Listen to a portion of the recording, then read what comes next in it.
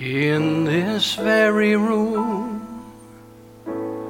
there's quite enough love for all the world. And in this very room, there's quite enough joy for all the world. And there's quite enough love and quite enough power to walk through our every field. For Spirit, one Spirit, is in this very room. In this very room. In this very room. Welcome. I invite you by invitation, so please feel free to say yes or no. But I invite you in this moment, if you feel guided and in agreement with this, to take a deep breath. Feel the chair that supports you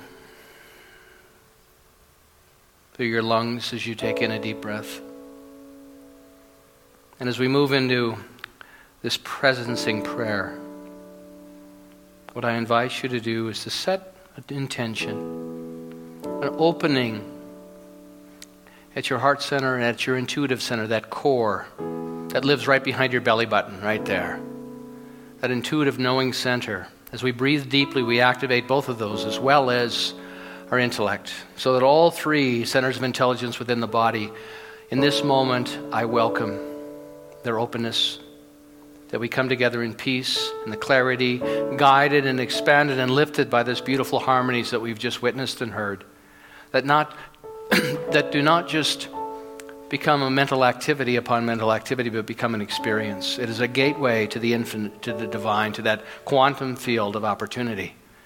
And so in that, as we come together, what I set my own intention is that I become even grander and more available to this divine presence that is seeking expression. And what is mine to be expressed in this moment that creates the highest value for each person here as well as for myself, I give thanks, knowing as I step into gratitude now, having placed my intention, spoken it out loud in front of you and having it witnessed, thank you for your yes. To know that something powerful and beautiful and wonderful is happening beneath the words and upon the music for each and every one of us, that we are deepened and transformed moment by moment, breath by breath, step by step. I give thanks. I tell this beautiful little inner voice of mine that is the niggler and the naysayer. I just look at it with love and tell it it's time for a timeout. And I put it into the corner of my awareness with love, with grace. Thank it so much for all the beauty and joy and concern and worry that it carries for me, but no longer necessary. And so I practice this. It is time out. I listen at a deeper level this day, so that the consciousness that is present here and now by means of our coming together makes itself more readily available, and it becomes the experience. So I give thanks this day, this moment, for this beautiful, mystical, transcendent, transformative teaching that invites all of us to continue to practice, to open, to deepen, and to express greater joy, beauty, and possibility upon this planet. That this opportunity for heaven is given birth this day in our hearts, our minds, and our awareness. For this I give thanks and invite you to say with me, and so it is.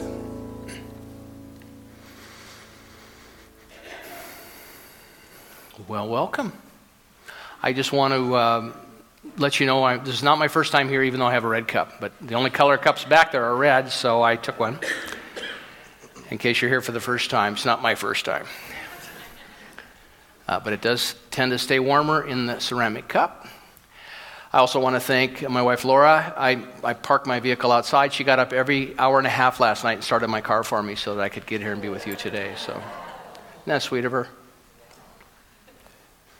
Not really, but but I did ask her, and she said, sure. I thought, well, that's sweet of you. But it was cold getting up every hour and a half myself, I have to tell you that. So 2015, preparing the field. Our theme for this year, as Reverend Catherine so beautifully shared with you, is what do we grow from here? Where do we go as a community? Where will we go in our lives? As Dr. Holmes said, it can only go where we decide it's going to go. We have to choose. Or we can not choose and live by default, which many people do. Holmes said that once we start to step onto the spiritual path, we take ourselves out of the realm of probabilities, which is 50-50. Might work out, might not work out. But once we start to understand how to relate to this power for good, this unseen force for good, and to work with intention and also to listen deeply. So I want to share a little bit of that with you today because I think it really does prepare the soil of our consciousness in a beautiful way. Where do we grow from here? So preparing the field of consciousness, first of all, we have to set an intention. We have to select the crop that we're going to plant. We all know that as gardeners, we go to the store, Laura and I will go in the springtime and we'll buy a bunch of plants that are already started, and then we get to decide where we plant them, but what the plant is the plant. And our choice is, are we going to give it enough sunlight, are we going to give it enough water, all those things that come into play. Selecting the crop, turning the soil, preparing the soil. So how do we do that in terms of our consciousness? How do I turn the soil of my own consciousness that it becomes more fertile and potent? And one of the things I love about what Dr. Holmes had to share with us is that so much of that lines up so beautifully with the transformation of our consciousness and creating that fertile soil of possibility. And then tending the conditions. Not only selecting the crop, setting the intention, and selecting and creating that soil environment that is most fertile, but also then continuing to tend it. Because it's easy to let the weeds of disbelief and doubt and worry and fear and anxiety creep back in. So all of that and more is such a wonderful metaphor for what I believe we stand for. Could I see the next slide, please? Dr. Holmes said this, that our divine plan is one of freedom. That we are here to live in freedom. That freedom is the birthright of every living soul. You and I, everyone, no one is excluded from this. And yet so many people, as he said, that the thing that frees us is the very thing that binds us or makes us feel bound or trapped. Because we've chosen, even if we're living a life that feels trapped and hopeless and helpless, at some level, we have agreed with that. And it's not to blame or shame if that's part of your experience, because it's been part of my experience. But what I love Esther Hicks show, he says, you got to have contrast. I love Esther. She's just so beautiful. He says, you got to have contrast. If you don't have contrast, how do you choose joy over sorrow? And it's so true. It seems so funny, doesn't it? But it truly is the human condition. And so many people, once they discover sorrow, decide that this will be how they identify themselves, not realizing that, geez, this is so uncomfortable. I'm going to move over here. I'm going to move over on the continuum of celebration and joy, despite conditions. So freedom is the birthright of every living soul. Holmes talks about this in the Dr. Holmes, Ernest Holmes, in the Science of Mind textbook, that all of us have this capacity to tap into the inner voice. That intuitive, he talks about the joy and the celebration as we tap into this. So I'm going to share a story with you in a moment that I think reflects it so beautifully. That is one of our contemporary stories that reflects so beautifully what Dr. Holmes talked about, almost 90 years ago. Some respond to God more than others. What's that all about? You know what? Some people have, looks like better lives. Some people's lives seem to work like all the time for them. Why doesn't my life work like that? And so it's not that God is arbitrary and capricious, which, God is a punishing God. I was raised with that. But the idea is that as we respond differently to this divine presence, the sacred available to all of us, our conditions shift and change. But the last place it shows up for all of us is in the conditions. And then, of course, there's one law that we all individualize. Once again, that as we impress upon it consistently, over time, cultivating the crop, cultivating whatever it is we've planted or not, or giving up on the crop, saying, it's never going to happen. I must go back to the habitual ways of thinking. So many times it requires being sort of shocked or uprooted in a way that feels very uncomfortable. So the next slide shows a picture of Dr. Eben Alexander, and he's an amazing guy. One of the things that Dr. Holmes said that I think reflects so beautifully with Dr. Alexander's story, he's the author of Proof of Heaven and Map of Heaven. And we have both of those books in the bookstore if you're interested. One of the things Dr. Holmes said that lines up beautifully with what has happened to this man, and I'll tell you his story in a little bit if you don't know it already, is that by spirituality we mean the world of conscious intelligence. and they say the exact same thing. So what happened to Dr. Alexander, November 10th, 2008, he started to feel not well, and over a very short and impactful period of time, his neocortex started to disintegrate. It was being attacked through grand mal seizures of his body because he had developed bacterial meningitis. And so there's a picture of the brain here I wanted to share with you. So the big part up there that looks like a worm or a little gardener snake all wrapped around, that's the neocortex. That's the high-functioning thinking, reading, recognizing one another. There's so much that happens up there. That's the neocortex. And his neocortex was basically compromised to the point that he had at the epitome of his illness, he had a 2% chance of surviving and a 0% chance of recovery. In other words, he might live, but he would never function at the same level as a doctor and be able to do all the things that he'd done. He probably wouldn't have the ability to speak. So many of these things that the neocortex does that the science would measure looked like he was not going to regain any of that. So he went into a state of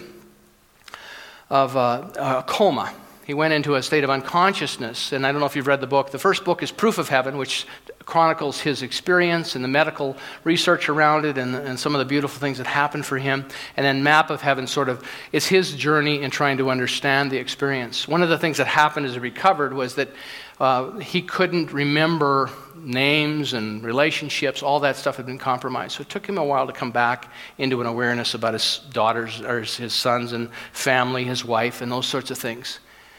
But made a full recovery. So his brain was under attack. And he said it's the perfect way, it was a perfect example of how what we think of as the brain and the brain function of actually dying and having this experience. Because what the scientists will tell you is that without the neocortex, there's no stimulus, there's no exchange of stimulus within the knowingness of the individual. And so it was interesting that he had this near-death experience and came back with all these memories when, in fact, the thing that science would tell us would record the memory, was not available to him. So it's quite fascinating how beautifully orchestrated this was, that some infinite intelligence within him. And he came back when he was in first of all, when he was in the experience, he called it the earthworm stage. When he first he sort of transitioned out of this life, he started to float into the other realms, the realm beyond this dimension. And as he transitioned in, he found himself in the earthworm state. He said it was like dirty jello. He found himself in this experience of dirty jello, and he said there was no time or space, so it was really hard to measure how long. But it's interesting because the Buddhists call it the bardo, the intermediate stage. The Buddhists would refer to that as the place we go to between lives. I was raised in a Catholic tradition, and that would be referred to as limbo. But what he found himself was in this intermediate stage, and then over time, we don't know how long, but of course he was in a coma for 7 days, but he had no way to measure that at the time. All of a sudden, he said this beautiful light appeared, and then there was this music accompanying the light, and he was lifted up into these realms. He called them the ultra realms, that it was so real, beyond anything that he felt was real in this dimension. And he went up into higher and higher and higher realms. It's fascinating to read his experience. And it's not so much in opposition or in contrast to many of the other near-death experiences you can read about. One of the things that he did when he came back, because he said he didn't read any of this stuff, he knew nothing about it. His method of inquiry and learning was through deduction, through a very scientific method. But his son, who was a young adult, said to him, before you read things, because he wanted to understand what had happened to him, he said, before you start reading things, write down everything that happened from your recollection. As you start to remember what went on, just write it down. So he said he spent the first 6 weeks coming back, writing down his experience. And then he started to explore. And so what happened to him was that he realized that what he thought for the longest period of time, which I think really relates well to preparing the soil. Many times to prepare the soil, we have to take out the crop that's already there so we can grow the new crop. Even if we grew corn last year in our garden, we have to plant new corn. It doesn't, the old seeds don't longer will produce what we're looking for. So we have to cultivate it, we have to clear the land, and we have to plant new seeds. But for him, everything that he understood in terms of his career, he was 20 years, he was an academic neurosurgeon. He was on top in his field. He had 15 years at the Harvard Medical School. And his father, his adopted father, had practiced medicine as well. It was a tremendous influence on him. So he had this experience, he wrote it down, and he realized that there's a power, this power and presence, this consciousness is non-local. It's everywhere present, as we talk about. It's non-local, and it is at the core of everything. So it was very enlightening and eye-opening for him that everything he knew, all the crops that he had nurtured, no longer had value for him. There was something new and different and powerful happening for him. So what he discovered with the brain as he had this experience, because he always felt like the brain was the thing that created consciousness. He always thought consciousness came from the brain, and he realized having this experience that was not true. The brain is a filter, as he discovered. The brain is a filter that limits pre-existing consciousness. So what happens when we take form, Plato said the same thing. He said the act of being born is the act of forgetting. And I think it's because we need to be fully invested here and now. In other words, there might be a tendency for us to sit this one out if we knew that, geez, I'm just making all this stuff up anyway. And so it's really, it requires, I think the forgetting requires our full investment in this experience. And so it's quite interesting how we're sort of hardwired to forget. So the brain is a filter that limits a pre-existing condition. It filters, so what it does is it shrinks down this ability and capacity to tap into that realm. The other realms, the teacher Jesus said, there are many mansions in my Father's house. I believe he was referring to levels of consciousness. It clamps it down to a trickle. A little bit of a trickle. And I know that's been my journey, is all of a sudden I've had this little experience. I go, wow, that's amazing. Holy moly, what was that all about? I can't tell anybody about it because I'll think I'm crazier than they already think I am. So I'll just keep it to myself. One of the mistakes he said is that, and he spoke to this as his own mindset until all this happened, is that the mistake is that all that I know is all that is knowable. So, and I've met many people like that in my life, that, it's not, listen, I know this, so it's knowable, and what you know is I don't know, so what you know is not true for me, and on and on and on. And really it is a capacity to always expand and to always grow, to welcome the new. It's a mystery, and it's a deepening, and it's a... Holmes said we shall never encompass infinity. This is what we're talking about, the quantum field of infinity. He said we shall always be expanding and enlarging. That's our divine nature. But it's easy when we adopt the mindset that all that I know is all that's knowable. Well, where's the room for learning there and growing? And it doesn't mean we throw everything out all the time, but it's a progression of deepening and growing. And I just love that. I resonate with this idea that we're all beautiful works in progress. And as we expand our filter to take it from a trickle to maybe a little bit of a stream, all of a sudden things look different.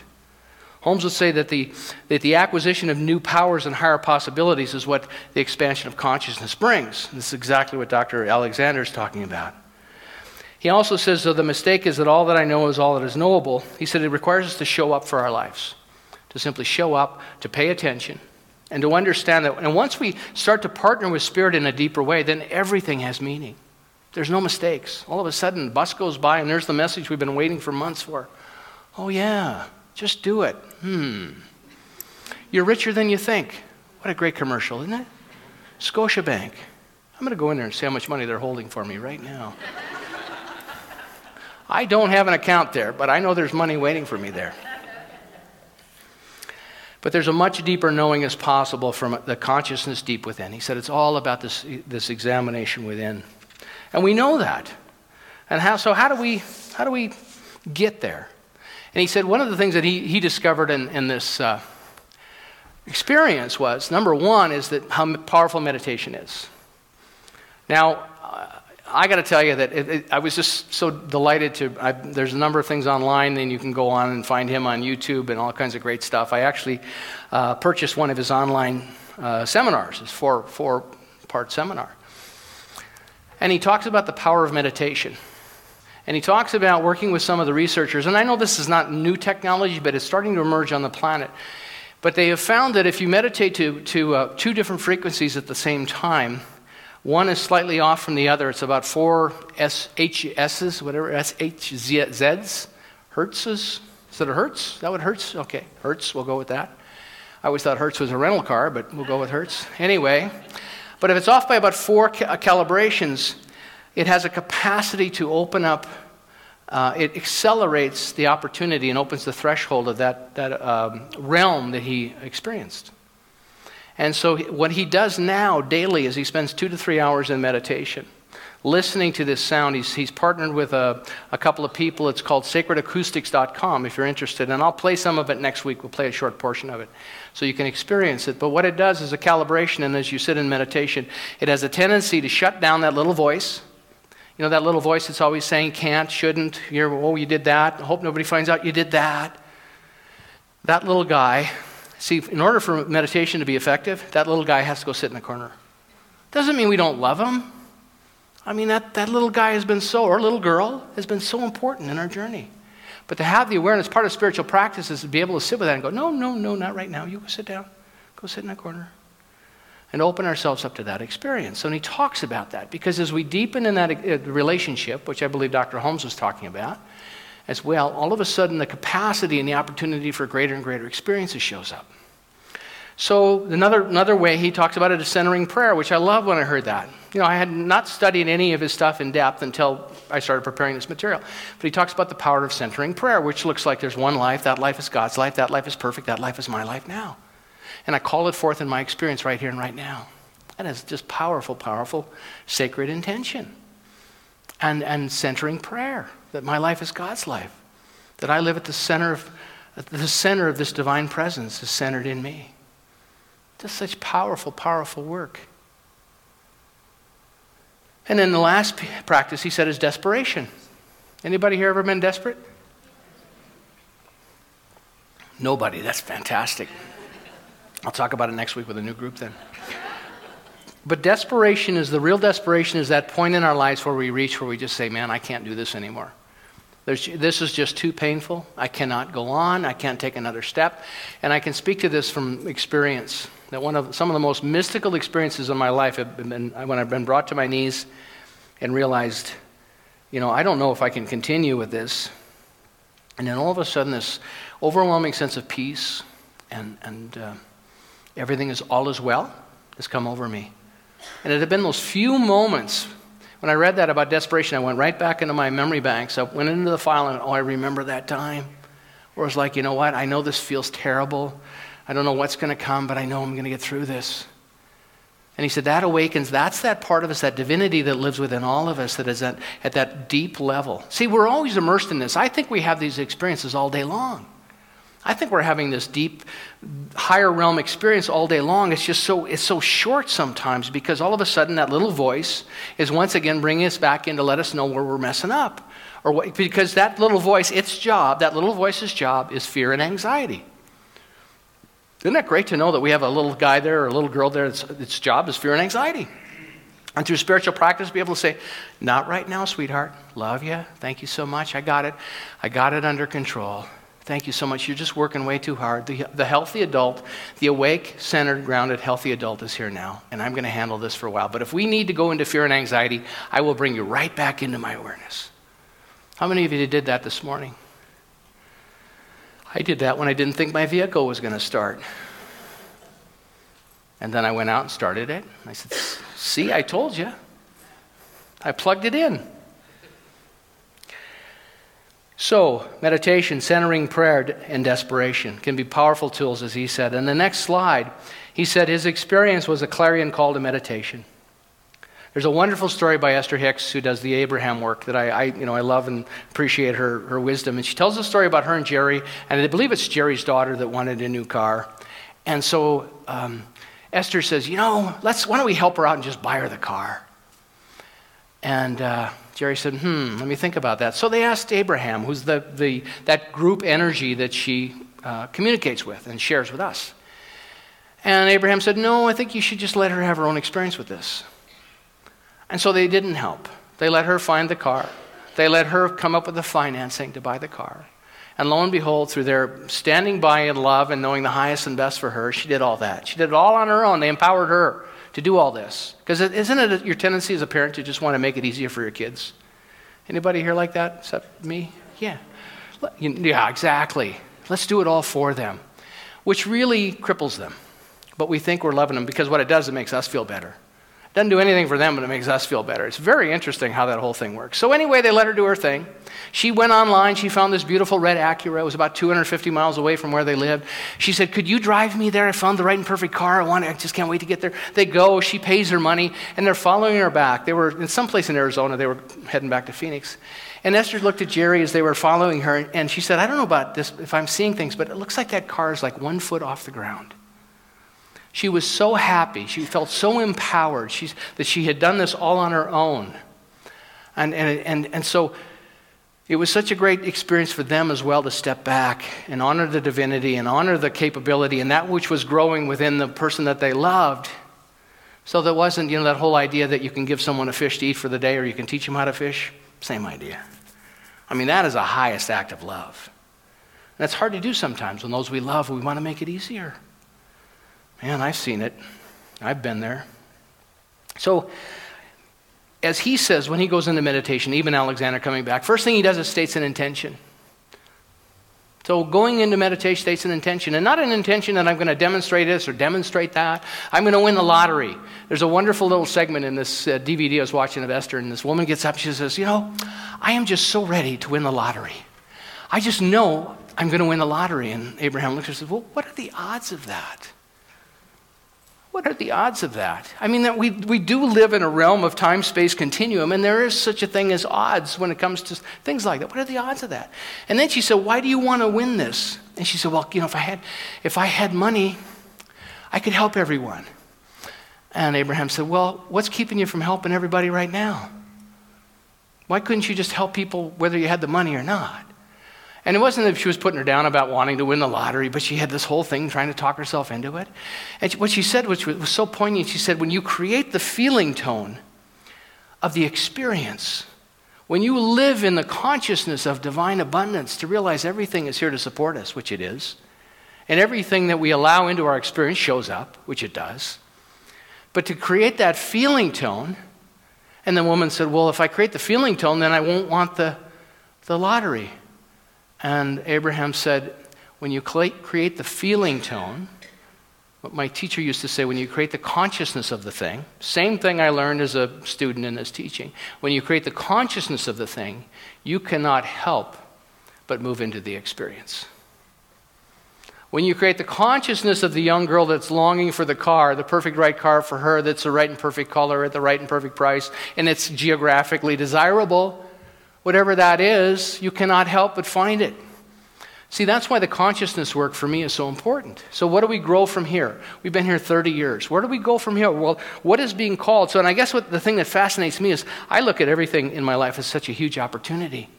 And so then when I look at it, it's not about longing so much as understanding that and being in that place of setting an intention to say, infinite divine intelligence that is guiding and supporting and directing me in everything, what must I become to grow into and express and stretch into what is the highest and best of greatest service for life?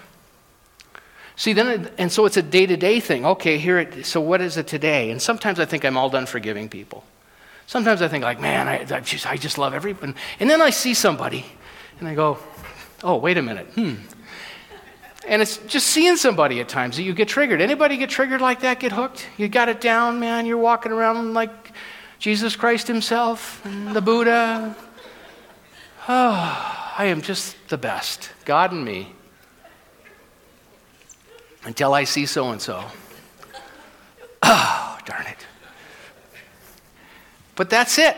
We're in and out, we're up and down. And so those hooks become less and less acute. They become subtler. But for me, it's all about this inner transformation. I get it. I totally get it. My life's eternal.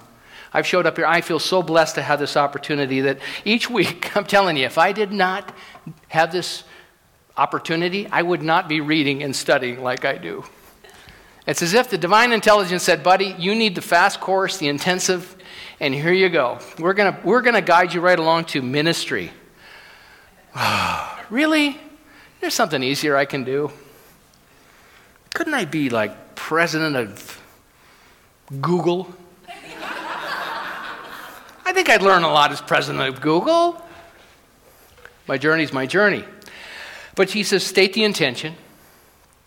Then he says, go into gratitude and send that still small voice to the timeout. On the next slide, I borrowed some of this from Esther, but I think it is so potent, and I just described some of it to you, is matching the vibration of the desired result. In the first of these 4 weeks of this study course that I've been looking at with Eben Alexander, he said that everything is vibration, and we are. We are all vibration. We're all vibrating at a frequency. And he talks about the potency of the music. So when I said at the earlier service, and it happened for me again today, the beautiful harmonies. I mean, the music I don't think has ever been more beautiful here than today. Just gorgeous. Thank you, Brown, and thank you, Peggy, and Corey, and Teresa, and Anna, and Kelly, and the 2 Toms. We have 2 Toms back there. Tom on the drums and Tom on the bass. So Tom, and Tom. But anyway, sounds like they're running up here right now. But so music can lift us. Music is a practice, and so Evan has been doing a lot of research with sound engineers that help open this space. So they imagine, as Esther would say, and as my teacher would say, imagine the feeling tone of the desired result and embody it and work with it. This is what this would feel like. Complete freedom. Our divine nature is freedom. It's alive in us, as Dr. Holmes would say. And so how can I tap into that? Despite conditions. It's easy to do it when nobody's around us and we're not running into people that challenge us. But to be able to embody that feeling tone, to practice it frequently, to become free enough to stay where we are so that we're free enough to go. That's the paradox. Geez, I'd love to live in. Because, I mean, take it for granted that if we all had it, it's like, I love what Esther says to this woman on the lottery. She said, this longing for you is the same idea as that why would you want to have all the food that you're ever going to eat in your life right now? I thought, wow, what a great question. Abundance is living. What I believe it is we don't need it till we need it. And so understanding and trusting in the universe that what needs to show up will be readily available in each good time. I didn't share this at the first one, but I wanted to, so obviously you guys are the ones I need to share this with, because you're at a higher calibration than those guys at the early service. Don't tell them that, okay? We love them all, and I'm just goofing. And now I forgot it. Oh, what I know about this is, and this is an agreement that I've struck with this divine infinite intelligence, and all I have to do is agree to the what. I don't need to know the how. I don't need to understand all this because it is a mystery. Even Alexander came back from this. It's a mystery. We don't know. But what I know is that I set an intention to grow into something or to be open and available to the next knowing for myself, for my own evolution and my own transformation. My subconscious is always working on it. It's working on it now. As I'm talking to you, I'm being worked on, and you are too. And I know that because we are surrounded by this army of light workers, unseen light workers that want nothing more than a greater expression of life. It's like they say in the Jewish tradition that every blade of grass has an angel standing over it saying, grow, grow, grow. And that's true for me. I know that's true for me. It's like many times I'll ask, and if I'm not clear in setting an intention, I'll end up bringing like 4 talks with me on a Sunday. And so then I have to say, well, thank you so much for providing me with all the material I need for the next month, but I just need a certain portion. So then I filter it down. But I'm always fascinated by it, because usually around Thursday, around 4 o'clock in the afternoon, I'm like, I got to go find another job. I got nothing. I'm in trouble. I wonder if I just read the textbook to them for 45 minutes, if that'll work. I got nothing. But I also have a standing agreement that this infinite divine intelligence continues to guide me.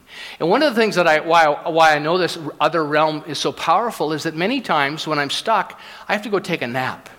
And in the nap, all of a sudden, I'll have a dream. And the dream will lead me to a story. Or the night before, as I go to bed on a Saturday, I'll say, just thank you so much, Infinite Divine Intelligence, for providing me with a valuable story that will help create an illustration that can be impactful. So there's a bit of traction for you as well as for myself. Because if I just speak theoretically, I don't tell a story, we tend to lose a lot of it. And so I'm always fascinated by that. And I'm always so grateful for it. It's like, man, oh man, thank you. Because I didn't know where I was going to look for work. So eventually the universe starts to look like a great thought rather than a great machine. And that comes from James Jean, great philosopher. I think it says a gray thought up there, but it's supposed to be great. That was just me testing you and seeing if you're paying attention on the PowerPoints. I was going to change that, but it didn't get changed. Thank you, auto spell check. Anyway, next slide talks about the little voice. The little voice is not our friend. It uses fear and anxiety, and there's a picture of a coyote paddling a canoe. Many of the great mystical traditions have a trickster. I'm trying to think of the one from Mexico that Don Miguel Ruiz uses all the time. I'll think of it in a half an hour, so I'll talk about it next week. Coco Pele. Coco Pele is a trickster, but it ties in beautifully with this egoic voice that is always telling us this is reality, when the larger reality, as Dr. Eben Alexander said, it is so vast, it is non-local. That's what Holmes understood when he talked about affirmative prayer. We don't have to sit in the same room and hold each other's hands. That we can know something for one another at that quantum level, but what's important about that knowing about our prayer work is that we're in that state of awareness, that we are in that neighborhood. Otherwise, we're just announcing. We're just announcing. And there's nothing wrong with announcing, because announcing means we're practicing to step through.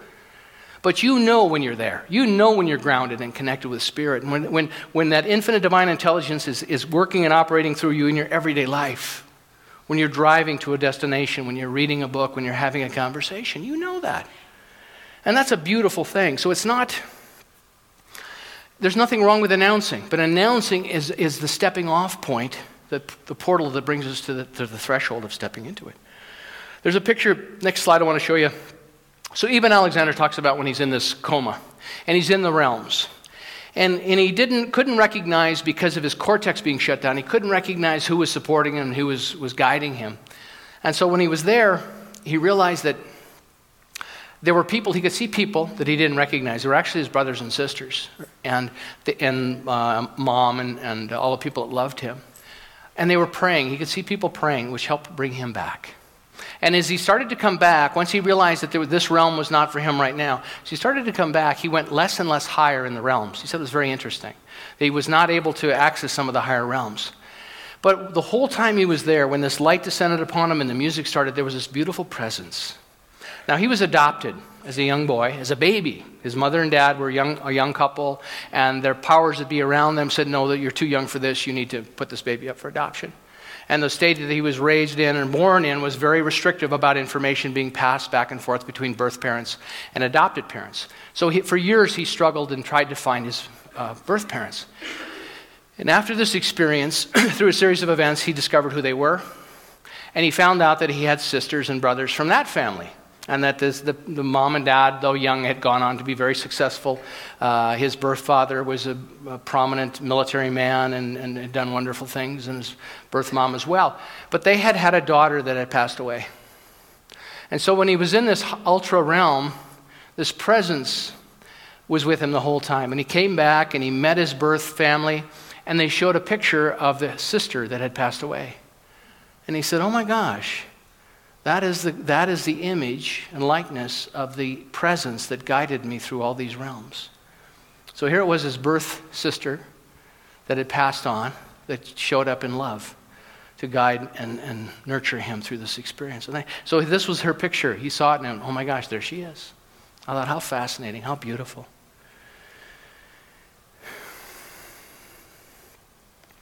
Next slide is Dr. Holmes. And Dr. Holmes had such beautiful things to say. Spirituality, we mean the world of conscious intelligence, that we get to choose how we're going to participate in this. And as we do this deepening, Dr. Holmes, the quote I selected today and a picture of him is, the mind which we discover within us is the mind that governs everything. This is our access. And he said the reason that, and Holmes said this in early 1900s, probably over 100 years ago. What happens with this deepening in consciousness, with widening the filter, is that there's the acquisition of new powers and higher possibilities. New powers and higher possibilities. It's so exciting what's happening on the planet. And there's so many good people. There's so many wonderful things happening. I know that Mandy Trapp is sitting over here, and Mandy has helped us with some of our meditations at our first service. And also her commitment to introducing meditation into schools for younger kids. And Eben Alexander will say the same thing. Jonathan Zins a wonderful researcher from Harvard that has been an advocate of meditation for over 20 years now. And they're introducing it into certain school programs. He's actually gotten alliances with congressmen and senators in the U.S., and they're bringing it into schools, this deep and wonderful practice of meditation. And what a refreshing thing, what an inspiring thing to realize that, my God, that people are actually getting this, that we know that in order to shift and change the outer conditions of our lives, we get the opportunity and the joy of shifting and changing within us, our inner life. And that's such a beautiful thing. So this week as you go through it, I wanted to share one last thing with you, and then we'll have some more music. But Holmes said this in the beginning of our Science of Mind textbook. He said, we find ourselves torn by confusion, by conflict, by affirmation and denial, by emotion congested by fear, congealed by pride. We are afraid of the universe in which we live, suspicious of people around us, uncertain of the salvation of our own souls. All these things negatively react and cause physical discord and disorders. Nature seems to await our comprehension of her, and since she is governed by immutable laws, the ignorance of which excuses no one from their effects, the bondage of humanity must be a result of our ignorance of the true nature of reality. So it's just waking up. It's just understanding that little voice, that niggly, negative, anxious voice going on, we're hardwired for that, but it's not who we are. It's just part of who we are. It's like I said last week, it's like getting into the car and all of a sudden a song is playing and we can't stand. How many of us would just keep listening to it until it was over? We changed the channel. The same thing with that little voice. I don't listen to this anymore. Thank you so much. It's time for a timeout. And eventually that beautiful, lovely little voice will sit in timeout all the time. It's a lovely thing. So I stand with you in eager anticipation of what's happening upon this planet. There are so many good things unfolding we're giving birth to. And part of it is the contrast. Part of what's inspiring all of us is we look at the world, we look at what I just read that Holmes talked about, and we realize this is not what I stand for. And so what I'm going to do is I'm going to invest myself in this deep and beautiful and wonderful relationship. Next week, if you're looking, once again, sacredacoustics.com, there's a number of recordings there. Some of them are free that you can listen to. It helps open that pathway and accelerate that connection with that divine realm, that infinite realm that all of us have come from. So let us all widen this filter a bit this week in a beautiful, wonderful way. So I celebrate you. I thank you. Happy New Year, and I look forward to the joys and wonders that reveal themselves. So it is.